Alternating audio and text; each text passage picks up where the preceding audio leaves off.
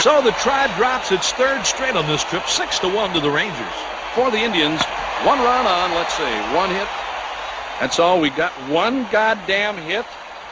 You can't say goddamn on the air. Don't worry, nobody's listening anyway. Good morning and welcome to episode 395 of Effectively Wild, the daily podcast from Baseball Prospectus, presented by the Play Index from BaseballReference.com. We're joined today by Susan Petrone, who writes about the Indians for It's Pronounced Lajoie, which is on the ESPN Sweet Spot network. And in about 20 minutes, Nick will be talking to Jordan Bastian from MLB.com. Ben Lindbergh's also here. Susan, how are you? I am great. Thank you very much for having me on. So there's one of Bill James' sort of more famous ideas is the plexiglass principle, which says that if a team improves by a whole lot in 1 year, they generally regress some the next year. That there's usually a kind of, I don't know if hangover effect is the right way to describe it, but they don't generally keep going upward. So from that perspective, should the Indians be feeling kind of pessimistic right now? I don't think pessimistic. We have very high expectations. I don't know that they'll go to 92 wins again. And it's hard talking as a longtime fan who's been disappointed so many times that we always have very guarded optimism. I could see him going to 92 wins again. I think that could happen. Just because they've got a lot of momentum. They have a really great core of players.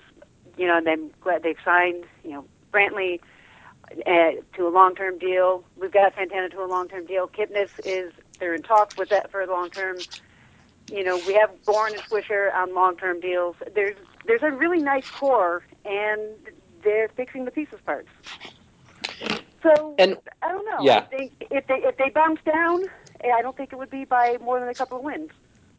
So one of the great things about your essay in the BP Annual is that you wrote about the Indians without focusing sort of on the players, because the players come and go. They're temporary, right? But yeah. You wrote sort of about the foundations of their success last year and the structural things that went into that, and specifically their general manager and front office, their manager Terry Francona, and their pitching coach Mickey Callaway. And I wanted to ask you about Callaway, because pitching coaches they seem to be one of those areas of a team that it's hard to know how much credit to give them, but it's an area where we generally, I think, feel like there can be a big impact made, maybe much more so than with a hitting coach. And Callaway had great success with the pitching staff last year. So where did Callaway come from? What's his background, and does he have a style? Well, I had a chance to talk to him briefly when I was writing the essay, and he and as I said, and as I wrote, that the best thing he said that he thought he did was to listen, and it seems like he has a talent for helping players get out of their own way, if that makes any sense. When I chatted with him, he was just one of those people that you immediately feel at ease with and comfortable talking to. And I could see how players would respond to that they would feel like, okay, this guy is not going to tell me what to do. He's going to listen to what my problems are and kind of help them, I don't know, listen to themselves. And I think that's probably his strength, that he's coaching by not coaching. And he did so many great things last year, especially with Jimenez and Kazmir, and I think he's got his work cut out for him this year with Pastano coming back and Josh Tomlin coming back from Tommy John and the never-ending saga of Carlos Carrasco and Trevor Bauer. He's got a lot of maybe not fixing but tweaking to do. Is his success last year with all the pitchers that you just mentioned and you talked about in your essay, is that enough for you to sort of buy in that it's a repeatable skill? Because, in the past we've seen some either hitting coaches or pitching coaches get a reputation as miracle workers. Maybe, maybe they're just at the right place at the right time when guys happen to figure something out, and then it's not necessarily something they can do year after year. Is that just sort of a case where we have to wait and see? I think you do, but again, in speaking to him, you get the feeling like he's an old friend, and I can't see how a player wouldn't respond to that warmth, and that's like, okay, because a good coach, you've got to trust him, and I could see where a player would really trust this guy, and if you don't trust the guy who's coaching you, then nothing's going to work. And Callaway's pretty young. What is he, like 38? He's a young guy, and I believe last year was his first year coaching in the majors, and maybe that fresh perspective helped.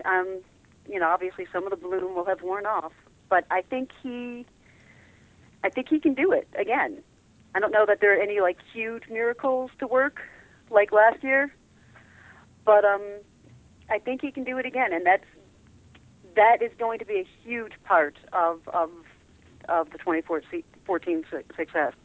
Yeah, he is really young, and he doesn't have much experience. The Indians hired him to be a minor league coach, I think 3 years before he became a major league coach. And three of the really great miracles of last season were under his watch, and I'm trying to decide which is the most miraculous. Ubaldo going from April to September, or Scott Kazmir going from nowhere to a legitimate starter. But I think that the one that most people are kind of most interested in right now is Danny Salazar, who is like the trendy fantasy pick this winter, this spring, I guess, and who for a piece that I'm doing right now, I'm looking at PECOTA projections from last year and this year, and I think he has the biggest difference between last year's PECOTA projection and this year's. So can you just tell us about Salazar and like how you feel about his ability to repeat or to get better? Oh, I feel like the sky's the limit for him. I mean, if he was kind of on the radar, and the fact that he kind of came up and just hit it right out, hit it right out of the gate, and didn't seem to have that difficult, adjustment period, is, I think the sky's, I mean, I know the sky's the limit, but I could see him doing it again. He just seemed so composed on the mound and didn't get ruffled and stayed cool. And I think that's what you need to do, where you make a mistake, you keep going, you fix it and keep going. And the mistake, when he did make a mistake, he didn't totally blow the rest of the inning. He's pretty much slated fourth in the rotation, and I could see him making 25 solid starts or even more. I hope they don't limit his innings too much, and I hope they don't blow out his arm. That's always the worry with these really young guys who can throw that hard, is that they feel like they're invincible and they look invincible, and I hope he doesn't overdo it. So that sort of leads into my next question, which is about where the innings are going to come from, because there are quite a few innings, it seems like, to replace, just comparing the present roster to last year's, with the departures of Jimenez and Kazmir, and in the bullpen, guys like Matt Albers and Joe Smith and Chris Perez. So part of that is more Salazar, but what else should Indians fans be looking forward to as far as who's going to step in to fill those innings?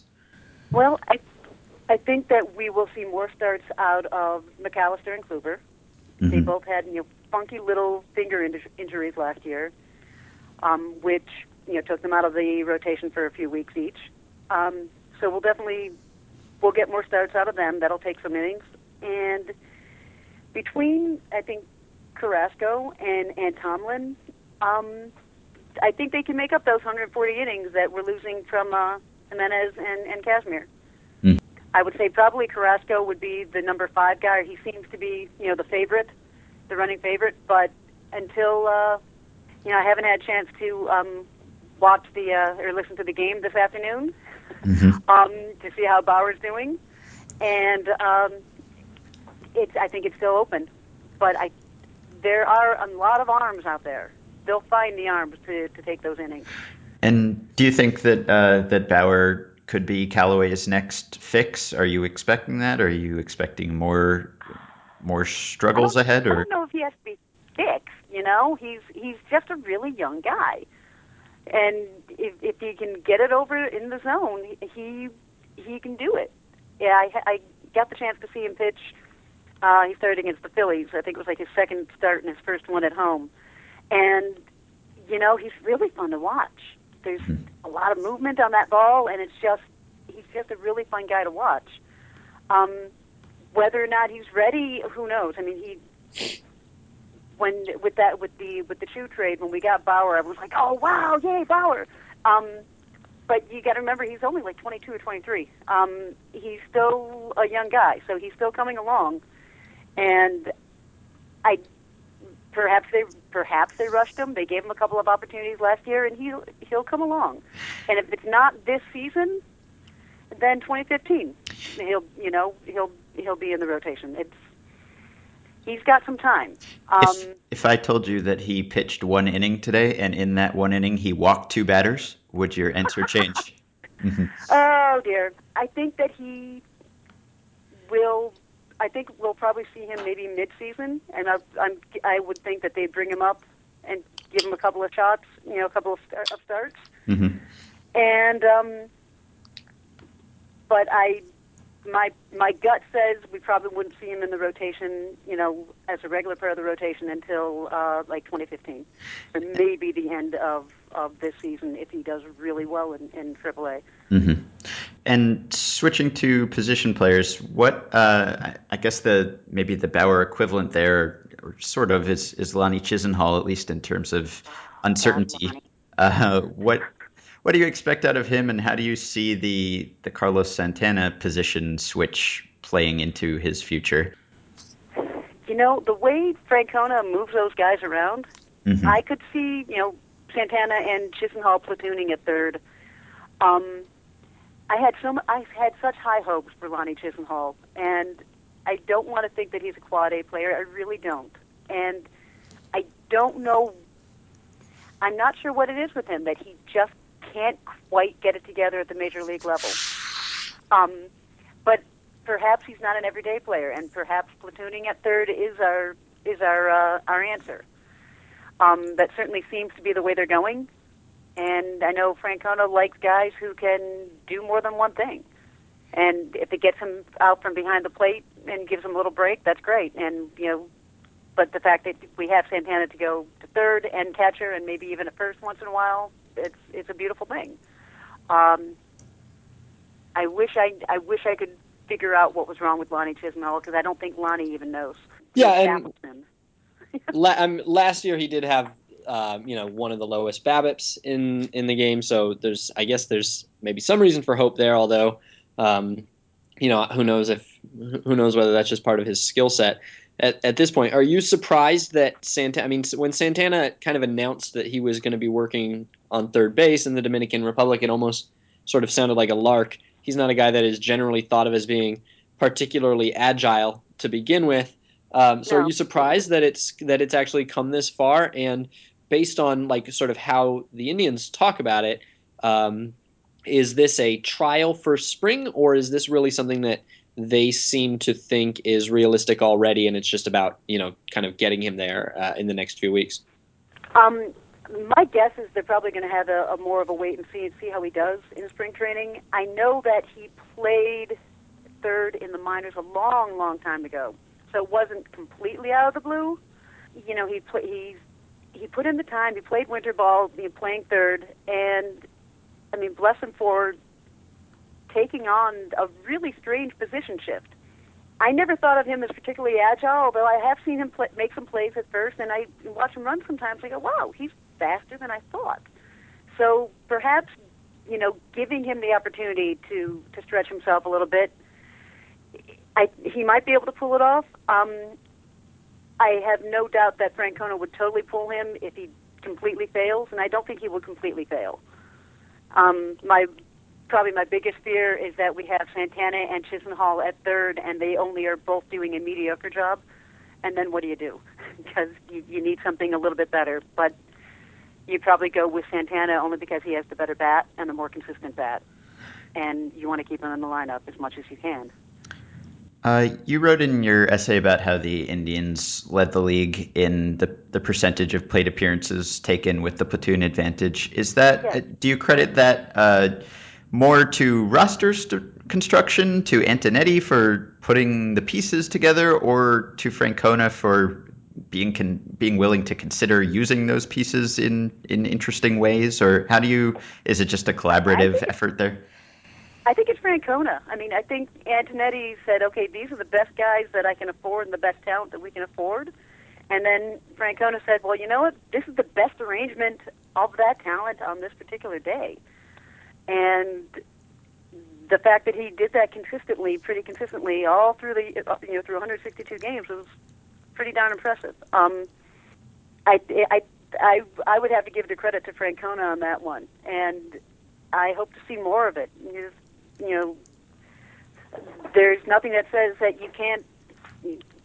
Your right fielder is your right fielder forever. There's nothing set in stone. Obviously, Santana is an example of you can switch, and sometimes you need to. Sometimes you need to switch them up.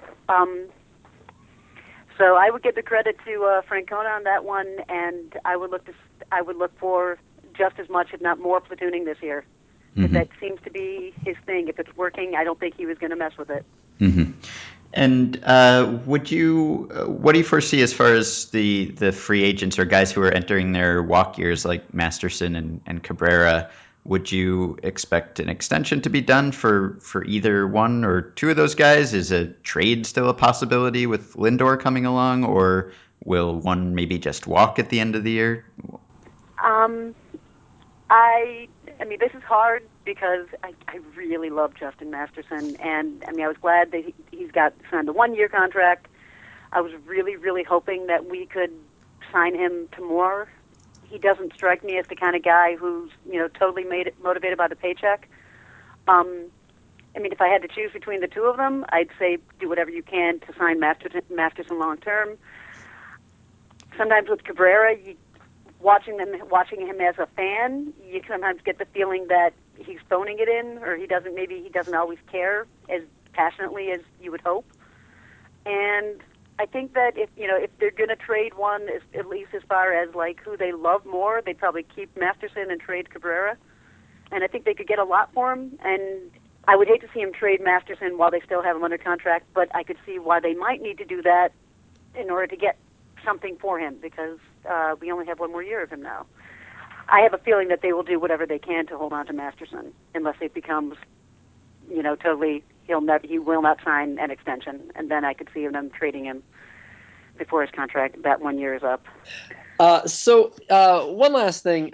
Last year, the Indians made the playoffs. They also drew 1.57 million fans, which is 100,000 fewer than the Astros, and only 60,000 more than the Rays, who are, notoriously.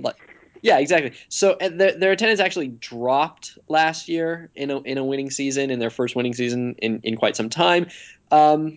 And it's Cleveland. It's a city that's has some economic issues. The TV contract is not quite as bad as some TV contracts are, but it's definitely in the lower tier. So as pessimistic as this question sounds, will there be a baseball team in Cleveland in 20 years? I saw that just today the Indians introduced a bunch of new initiatives for the season, including these kids' value tickets and a promo pass. So it seems like they're really doing their best to make a lot of really affordable ticket options. And I think if push came to shove, Cleveland would figure out a way to keep them here. I can't imagine the city ever letting any of their major league sports teams go.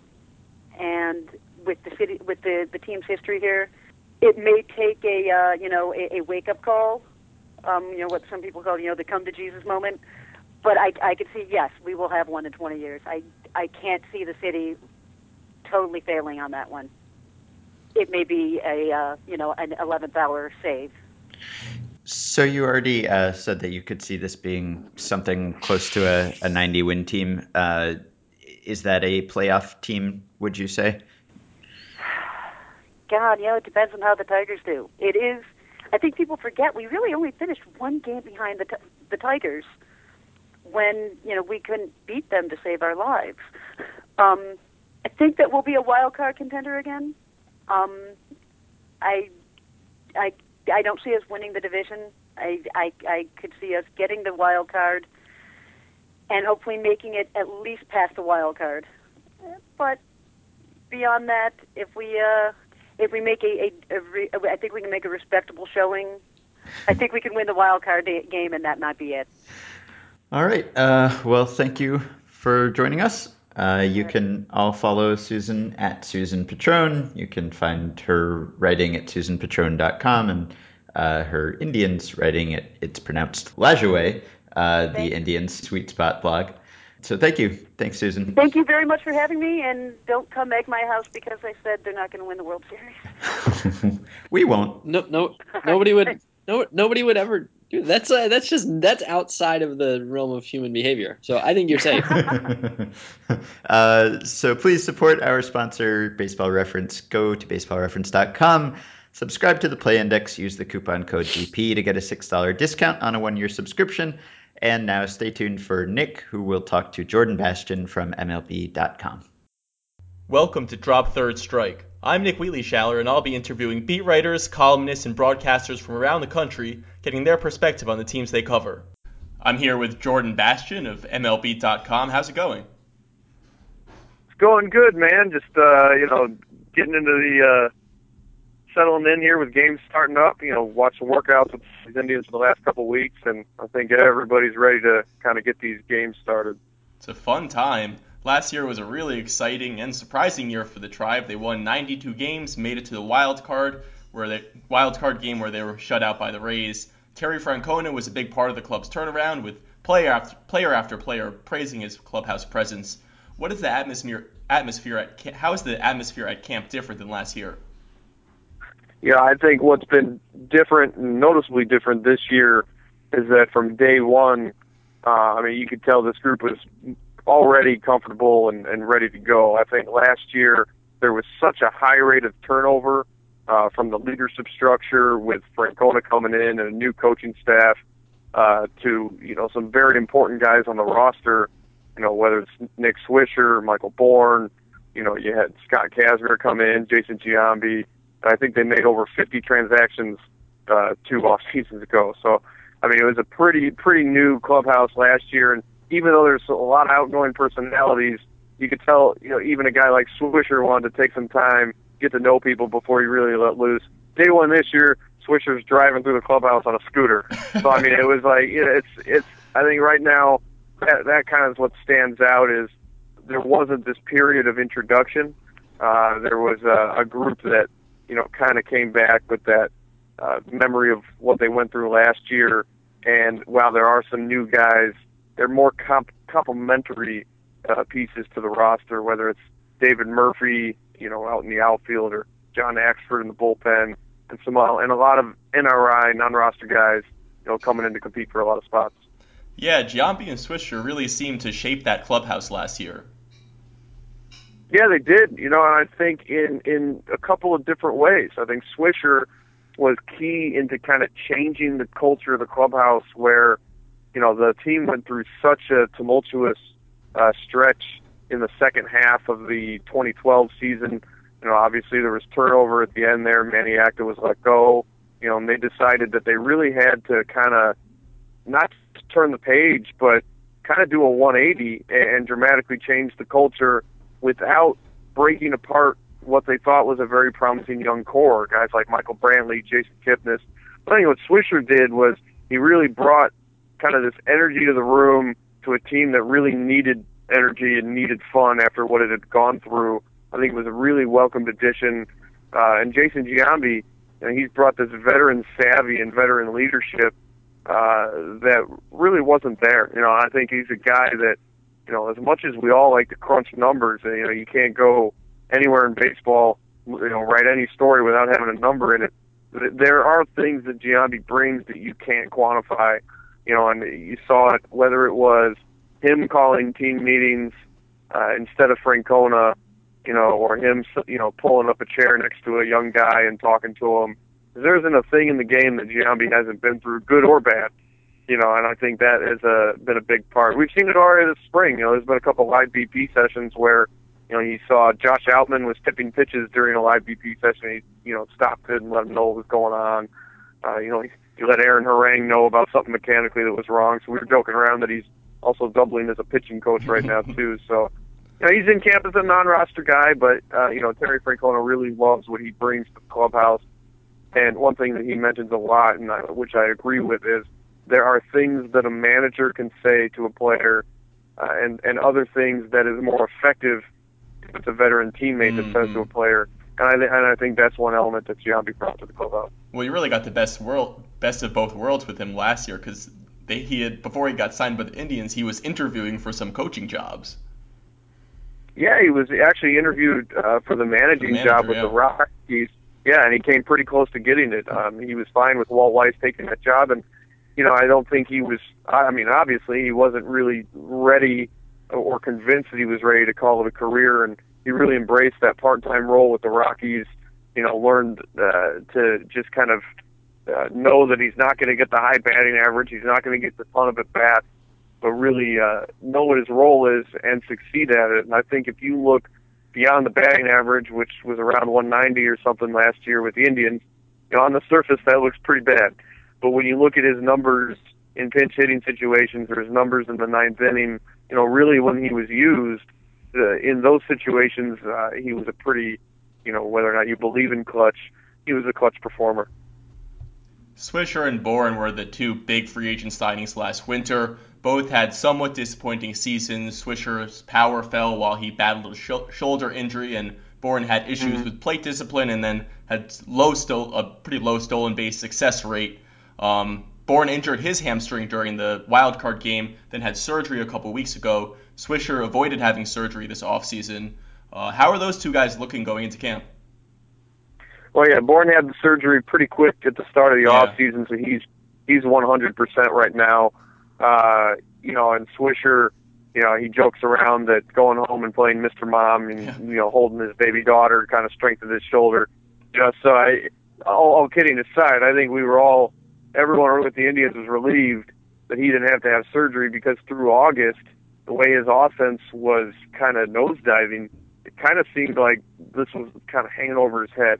And then he turned in a really strong September and kind of answered some questions along those lines that through, just the maintenance and rehab and kind of different exercises he was pretty diligent with, that he was going to be fine. And I think that's what ended up happening with him. In terms of bouncing back, I think Swisher is a pretty strong bounce-back candidate. If you look at his track record every year, he's been one of the most consistent hitters in the game, with the exception of, 1 year with the White Sox and last year with the Indians. And I think last year he really downplayed that shoulder, but I do think it affected his offense a lot. So, I think if you just look at the injury and how much it played, he looks like a pretty strong bounce-back candidate. And really, aside from the batting average, other numbers were pretty much in line with his career if you look at home runs, doubles, walks, things like that. So I think it's looking good for a bounce back for him. As for Bourne, he's kind of been trending downward for the last couple years. He cited the switch to the American League for playing a role in his drop in stolen bases and success rate on the bases. And he had a couple injuries through the year, hand injury earlier in the year, hamstring late. So there were some issues that could have played a role as well. But, so I think some of the trends don't look as good with Michael Bourne.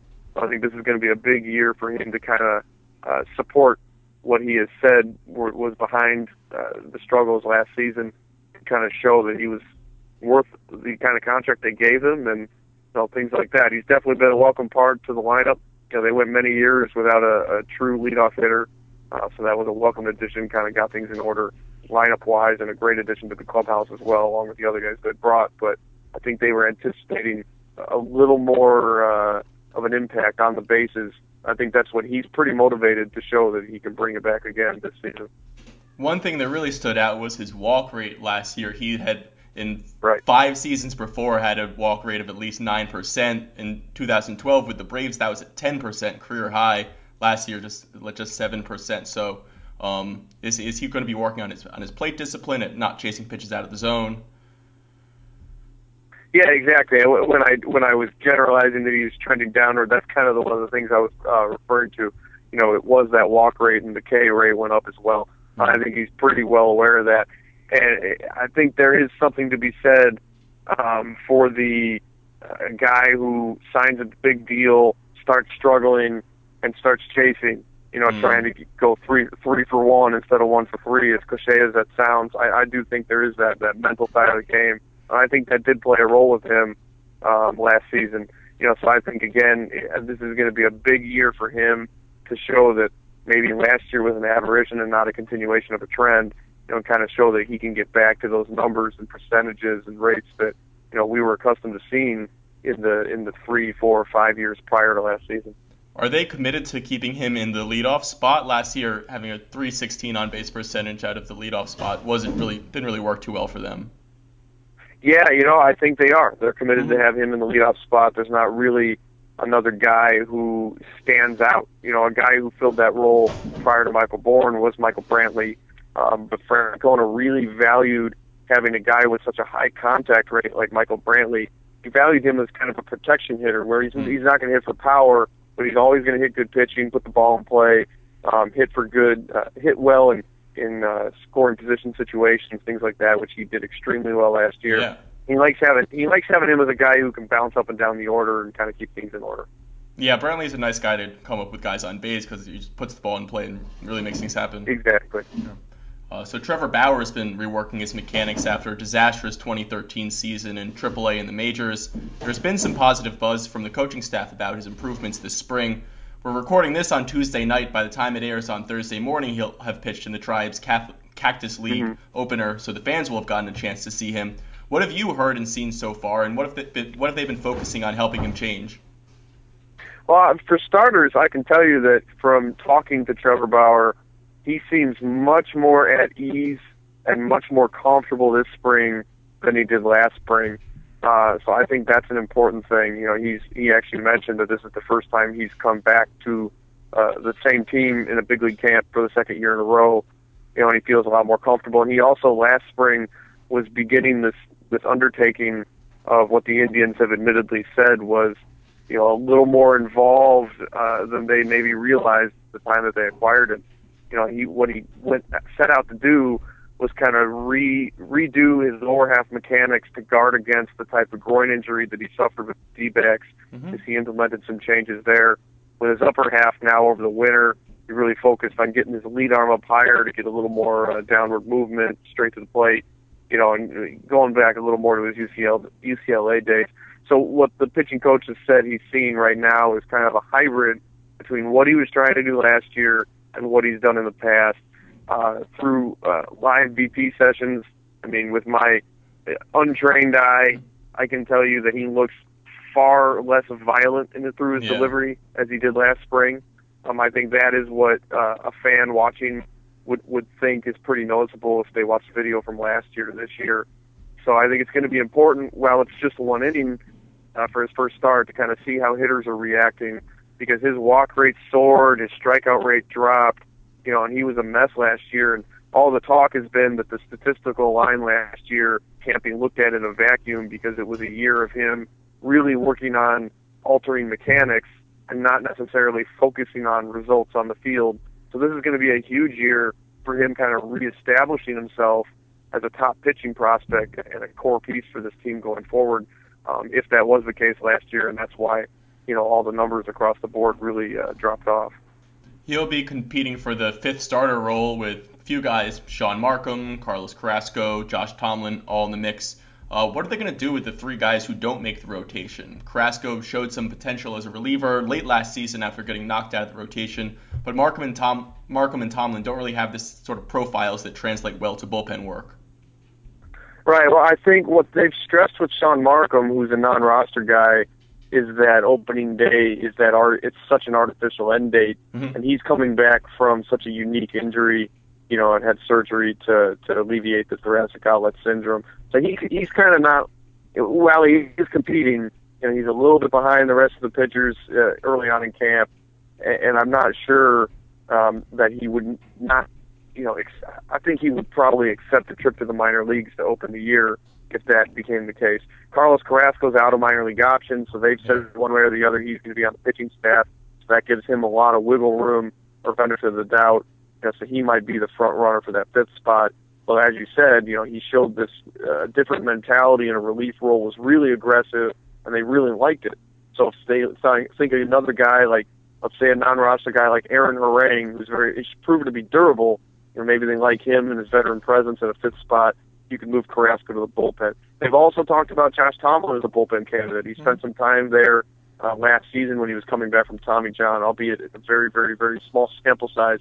But he could be a long relief type option as well. At the same time, Francona has stressed that he doesn't need a long reliever, and Josh Tomlin has an option. So you could send him to get regular work at AAA and things like that. And Bauer, given what he's coming back from in terms of the mechanical adjustments, Francona has come out right away and said, while they think he's going to be a big part of their future and help them win, and I'm basically quoting him here, is it may not be in April, it may not be in May, it may not be in June, but at some point.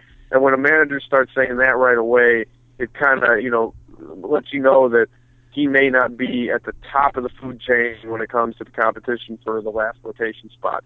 So if I had to do a pecking order at the moment, I might put Carrasco at the top of the list just because of the option situation, and I might put a veteran guy like Harang right there with Tomlin, as the next two guys, just based on the durability of Harang, who's averaged about 180 innings over the past decade, and a guy like Tomlin who has had success in the major leagues, and is coming back from Tommy John now fully healthy, and a guy that they want to see what he can do. At the top of the rotation, Justin Masterson really stepped things up last year. He continued to have a high ground ball rate and then struck out a lot more guys than he used to, thanks to his slider being really effective with 2 strikes. How was he able to make that happen? Mm-hmm. Was it good location, the way he set up the pitch, or a mix of different things? He talks so much about checkpoints in his delivery, and I think that was, again, just what was really big for him with that slider. And also, he's a guy that if you look at his delivery, it's such an unorthodox delivery that I think there's going to be some ebb and flow in terms of his success. There's going to be some days where that sinker just doesn't dart down as much, or that slider just doesn't slide as much. I think that's what you've seen over the last 4 years. It's kind of this up and down, up and down, up and down with him. Last year, he really seemed to put it together. And so what the Indians are really wanting to see now is to see him do it in consecutive seasons.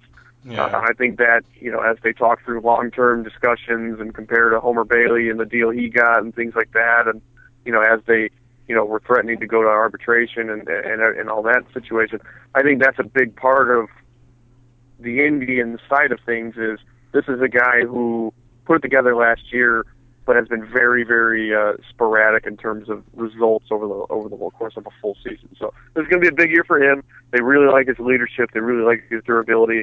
They like his selflessness. You saw him take that relief role down the stretch. He could have held out and said, I want to just come back as a starter for our playoff, in the playoffs if we make a playoffs and things like that. Instead, he took on that relief role and really helped them out. So, again, it's really, with his delivery, it's hard to pinpoint one thing mechanically that maybe he did last year, just because there's so many moving parts, and it's rare to see a guy who throws with the exact style that he does. Yeah, and because of that low arm slot, he's had a lot of trouble with lefties every now and then. Mm-hmm. Yeah, and that's been a big issue. And what he always says about that is just if he gets enough righties out, the damage he does against lefties will kind of be offset. And that's actually, I think that's actually a good approach. So, if he can stay extremely strong against those right-handed hitters, the damage that he's going to inevitably give up to left-handed hitters can kind of be countered to a certain extent. Danny Salazar lit up the majors last year in his debut. While he only pitched 52 major league innings, he finished the year first among all major league starters in swinging rate on fastballs, and his splitter was third among all major league starters in the same category. He struggled to use his fastball effectively low in the zone. He gave up a few too many homers as a result of leaving that pitch up and over the plate. The most emblematic example of this came in August when he in his second start of the year, he struck out Miguel Cabrera 3 times in a row, and then in the all of Cleveland remembers that one. And then in the fourth at bat, gave up a game-tying home run to Cabrera. How can Salazar repeat his stellar performance last year over a full major league season? First of all, on that game, man, I mean, that was like, if you want to know something about Miguel Cabrera and kind of the cat and mouse games that he plays, look at how many pitches he just stood there and watched in those first 3 at bats, and then look at how he attacked the first pitch that fourth at bat. It really was like a schooling of Salazar into what a elite big league hitter can do. But as far as Salazar specifically, one thing he has been working on over the winter and this spring is getting that lead arm higher to kind of create that up and down kind of downward action, because as you know, if it's a little lower with the lead arm, you can create that side to side, or you can tend to pull it, or if you don't get it up high enough, there's the elevation problem. So that's something that he's working on, and he's doing early in camp. He's a little behind the rest of the pitchers, not because there's anything wrong with him, but because they're protecting that powerful arm. He threw 145 innings, I believe, between the minors and majors last year. So now if they're looking at him for a full season, hoping for 180, 200 innings, this is a guy that they really need to be cautious with. It's been, I think, 4 years since it's Tommy John, but he's been handled with kids' gloves, and the same has been happening early on this spring. So, but that's kind of one of the mechanical things he's doing with that lead arm. And they really think that this is going to be a guy who is going to have the potential to take off and give them the kind of results that will ease the fact that they lost so many innings between letting Scott Kazmir and Ubaldo Jimenez, go via free agency. Yeah, in past years, his slider had been rated above his splitter, and then last year his splitter was much better than his slider. If he could develop that slider into a plus pitch, he'd be really scary to face. Yeah, exactly. I think that's something he's working on. And I think that's something that, again, as he gets further removed from the Tommy John and has more and more time with, the major league coaching staff and the big league catchers, that's the type of thing that you're going to see, hopefully some improvement on. So it'll be interesting because 52 innings is not a big sample, but he was dynamic. I think his K-9 was the highest single season rate for an Indian starter in team history. If you go with anyone who had, I think, like 3 or more starts in a season, that's pretty incredible. I think number 2 on the list was Bob Feller back in like 1946 or 39 or something back there. I don't remember off the top of my head, but he's a guy that I think the Indian fans are pretty excited to see what he can do over a full slate. Especially like I said, after they gave up or they let so many Indians walk away on the free agent market. So last year, Jason Kipnis established himself as one of the better second basemen in all of baseball. There's been some talk of the Tribe extending him. He's a year away from arbitration. How much would Cleveland be able to spend on him? Would they be able to buy out more than 1 or 2 free agent years? Yeah, I've seen various kind of articles trying to break it down or what he might be worth over an extension. And, I kind of agree with the range that they're saying, if it were to be an extension for right now and, you looked at like a 6-year deal, maybe 35, 37 million. Mm-hmm. I think I don't think there's this sense of urgency. I think the urgency would be obviously to lock him up and avoid, having this guy hit the free agent market and things like that. But they're such a long way away from that aspect because he doesn't hit arbitration until next year. So I think it's a good step that they initiated talks 2 off seasons ago and have revisited it this spring. But, as they showed with Brantley, they kind of waited until he's in that first arbitration year because when you sit down for arb talks, it's a natural part of the negotiations to bring up multi-years. So I think that's something that they're looking at. And, I don't know if they necessarily need to get something done this spring, but Kipnis has made it known that if they get to opening day and he hasn't signed the dotted line, he doesn't want to talk about it during the season. So I think it's a good step for the team. This is the type of organization that needs to lock up the young talent. They're not going to be able to compete with the big boys when it comes to the free agent market unless there's opportunistic scenarios like Nick Swisher and Michael Bourne where they had a protected pick. They had the extra competitive balance pick. and they could kind of afford to let some picks go and still have a normal draft. It was a very unique situation last winter where they had the funds and they had guys that fit the needs, and they also had the type of draft pick situation where it would work out. So locking up some guys like Kipnis and Brantley, they did it with Santana. They bought out a couple arbiters with Cabrera a couple years ago. Those are the things that a team like Cleveland needs to do. That Santana contract is looking pretty awesome right now. Yes, I mean, especially with what they're doing with him. They're trying to convert him now into so he's like their amphibious vehicle. He could be their backup catcher. He can go to third. He can go first. He could DH. Wherever he's at. I think the important thing for them is to make sure he's in that lineup. He's got one of the best walk rates in Major League Baseball, so that he's come up, and he's a very important part of the heart of that lineup. Yeah, I watched him play third a few times when he was playing in the Dominican Winter League. He looked okay out there. He's got a pretty good arm. Saw him make a few plays on balls that were hit well to his right, and then a couple of choppers that he had to charge.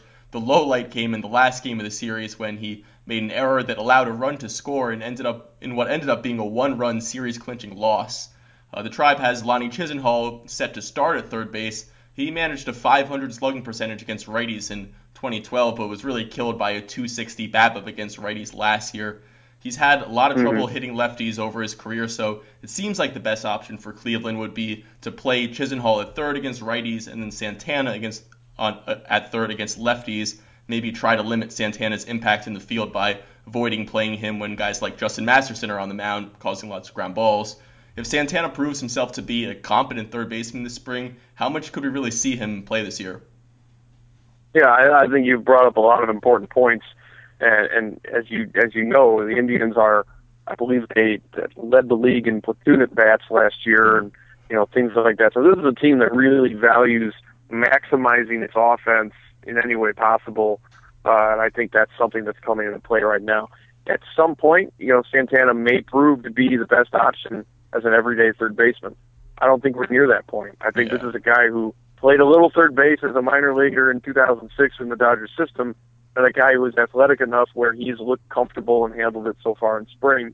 But as you just mentioned with Lonnie Chisenhall and his drastic splits, albeit over his career, I believe it's only about, it's still under 700 plate appearances. So this is a guy who kind of had, for some players, one full season spread across the course of his career. So that, but again, it's there. The drastic splits are there, and this is a team that's in win now mode, not development mode. Over the course of September, I believe they limited him to one at bat against a left-handed pitcher, and he hit .270 with an over 900 OPS. So he's shown that when they use him in a specific manner, he can be a very valuable part of the team. So I think the likeliest scenario at this moment, as we haven't seen Santana in games yet, is probably a Chisenhall against right-handed pitching and Santana against a tough lefty. And I'm sure Chisenhall would be fine if Chris Sale and David Price face Carlos Santana and he roots him on from the bench. I think that's the scenario that you could see, and that's why right now it's also. They have Matt Trainer in camp as a backup catching option or a third catching option, but Francona values versatility among his bench so much, and the kind of versatility it can allow him to carry Giambi, that Santana makes the most sense right now as the number 2 catcher and a part-time third baseman, and also a guy who could spell guys at first base and DH and kind of keep staying in the lineup, but maximizing the platoon advantage. If we had this conversation a year ago, we'd be very confused at why we're talking about Santana not playing catcher for the Indians. Obviously, the reason for that is Yan Gomes. He led all American League catchers in slugging percentage last year, threw out a ton of base runners, and put up some really good framing numbers, which is a place where Santana had been a disaster in previous years. When you add it all up, he was actually one of the 5 best players in baseball on a per-game basis. Of course, all that came in just 322 plate appearances. What's he doing to ensure that he'll be able to keep that up over a full year with all the wear and tear of catching every day and the adjustments that pitchers are bound to make after they see him more and more? Well, I think what's important with Gomes right now is that he is basically saying my offense doesn't matter. He's really embracing this defense first. Working with the pitching staff, gaining the trust of the pitchers, being a leader for the team. I think that's what he's embracing, and that's what the Indians want him to embrace. Because this is a guy that was so valuable defensively, as you mentioned, with the framing, with stopping, just halting the running game. And it was incredible to see over the second half how he really just took control and was a pivotal part of that team that was so strong through September and, made the playoffs. So, I think the focus for him right now is on the conditioning aspect of getting his body ready to handle the full workload, because this is a guy who in Toronto is being used as a utility man, and this is a guy that Cleveland brought over here to be an everyday catcher. They didn't necessarily know it was going to be as quick as it happened, but they're thrilled that it did, because it's opened up the possibility of utilizing Santana the way they're doing and things like that. So I think it's going to be expected to see a natural regression offensively for Gomes this year. But I think the Indians are fine with that. He's not their free hitter. He's not their cleanup hitter. He's not their fifth hitter. He's going to be somewhere, in the sixth or lower aspect of their lineup, but he's a guy who has the potential, to be one of the top catchers in the game if last season was any indication. So it's going to be an exciting guy to follow and watch, a guy that hasn't really been on a lot of radars. I think this is going to be an important year for him. He's the first Brazilian-born major leaguer, so that he carries that with pride. I think, I see him working on the field and in the clubhouse, sidling up the pitchers and talking with them even on days they're not pitching. This is a guy that's doing it behind the scenes the way that seems like he's well beyond his years. And I think that's a very important thing that the Indians have added to the mix. A guy that was considered the other guy in that trade that brought Mike Avila over.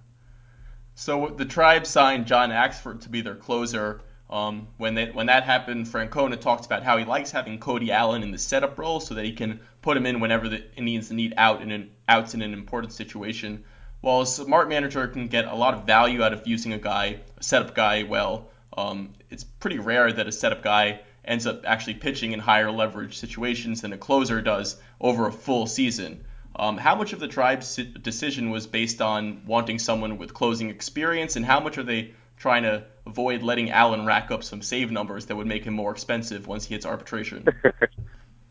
Well, a team is never going to come out and say that, but as you know and understand the dynamics of a team like Cleveland, as we've mentioned, with locking up the young players and avoiding arbitration and things like that.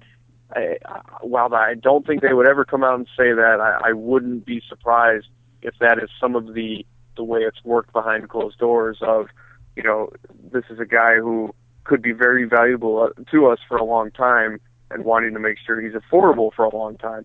But beyond that, Francona he's very quick to say that many games are won and lost, not in the ninth inning, but in the seventh inning or in the eighth inning. And I think what he really valued with Allen last year, economics aside, was the fact that he could use him as a high-leverage pitcher when the game dictated. He was kind of how he used Michael Brantley in the lineup, where he could bounce up and down and be a protection guy. Cody Allen was, for all intents and purposes, the stopper in the bullpen last year without being the closer. So he was a guy that would just kind of put out fires and, things like that. And I think Francona really valued that in him. And I think that's why he wanted to keep him and Brian Shaw kind of in those roles where they're not necessarily tied to one specific inning. Well, I believe you'd probably see them in the seventh and eighth inning primarily. He wouldn't rule out using a guy earlier, or, if he names Allen the eighth inning guy, if the situation dictates using him in the seventh. I think that's an important thing for a team to do. Not be so tied up on this guy's for this inning and this guy's for that inning. That said, the peripheral numbers do say that Axford is a strong bounce-back candidate. Mm-hmm. He had an ERA over 4, but he gave up 9 runs and 4 homers in his first 3 and the third innings of the season when his velocity was still down, which he believes was a result of kind of getting ramped up a little too early for the World Baseball Classic. So that's something that they looked at. They looked at the fact that, if you toss those first 4 games out for the next 71 games, I believe, and then the playoffs on top of that, this is a guy that had a 2.80 ERA over the course of the rest of the season and had velocity numbers that were pretty much on par maybe a very slight dip from where he was in his prime with the Brewers. On top of that, when he went over to the Cardinals, they kind of informed him that he may or may not have been tipping pitches. Yep. They said he was. He went back and looked at it. He believes he was. And whether or not it gave him a mental boost or what, he pitched great with the Cardinals. But he said he did make a mechanical adjustment after that, and he believes it helped him. But he also had success in the past when he was doing what the Cardinals said he was doing. So, but I think there's a lot of peripheral things that the Indians are buying into, and the fact that he still has 2 years of contractual controllability for the Indians. Although, if you look at the situation based on what he's making, and if he had an awesome year, you might be looking at a non-tender situation naturally anyway next season. So, I think there's a lot of things that played into it. Maybe economics, maybe peripherals, maybe last year the way Francona used those guys. But I think they're pretty comfortable with the alignment that they have going into this year, kind of given the amount of turbulence they dealt with in the bullpen last season. All right, well, it was great having you on the show. All right, anytime. It was good talking to you. That was Jordan Bastian of MLB.com. You can read Jordan at Indians.com or follow him on Twitter at MLBastian.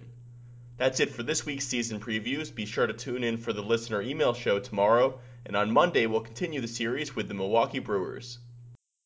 3, 2, 1. Good morning, and the fastest that's ever happened.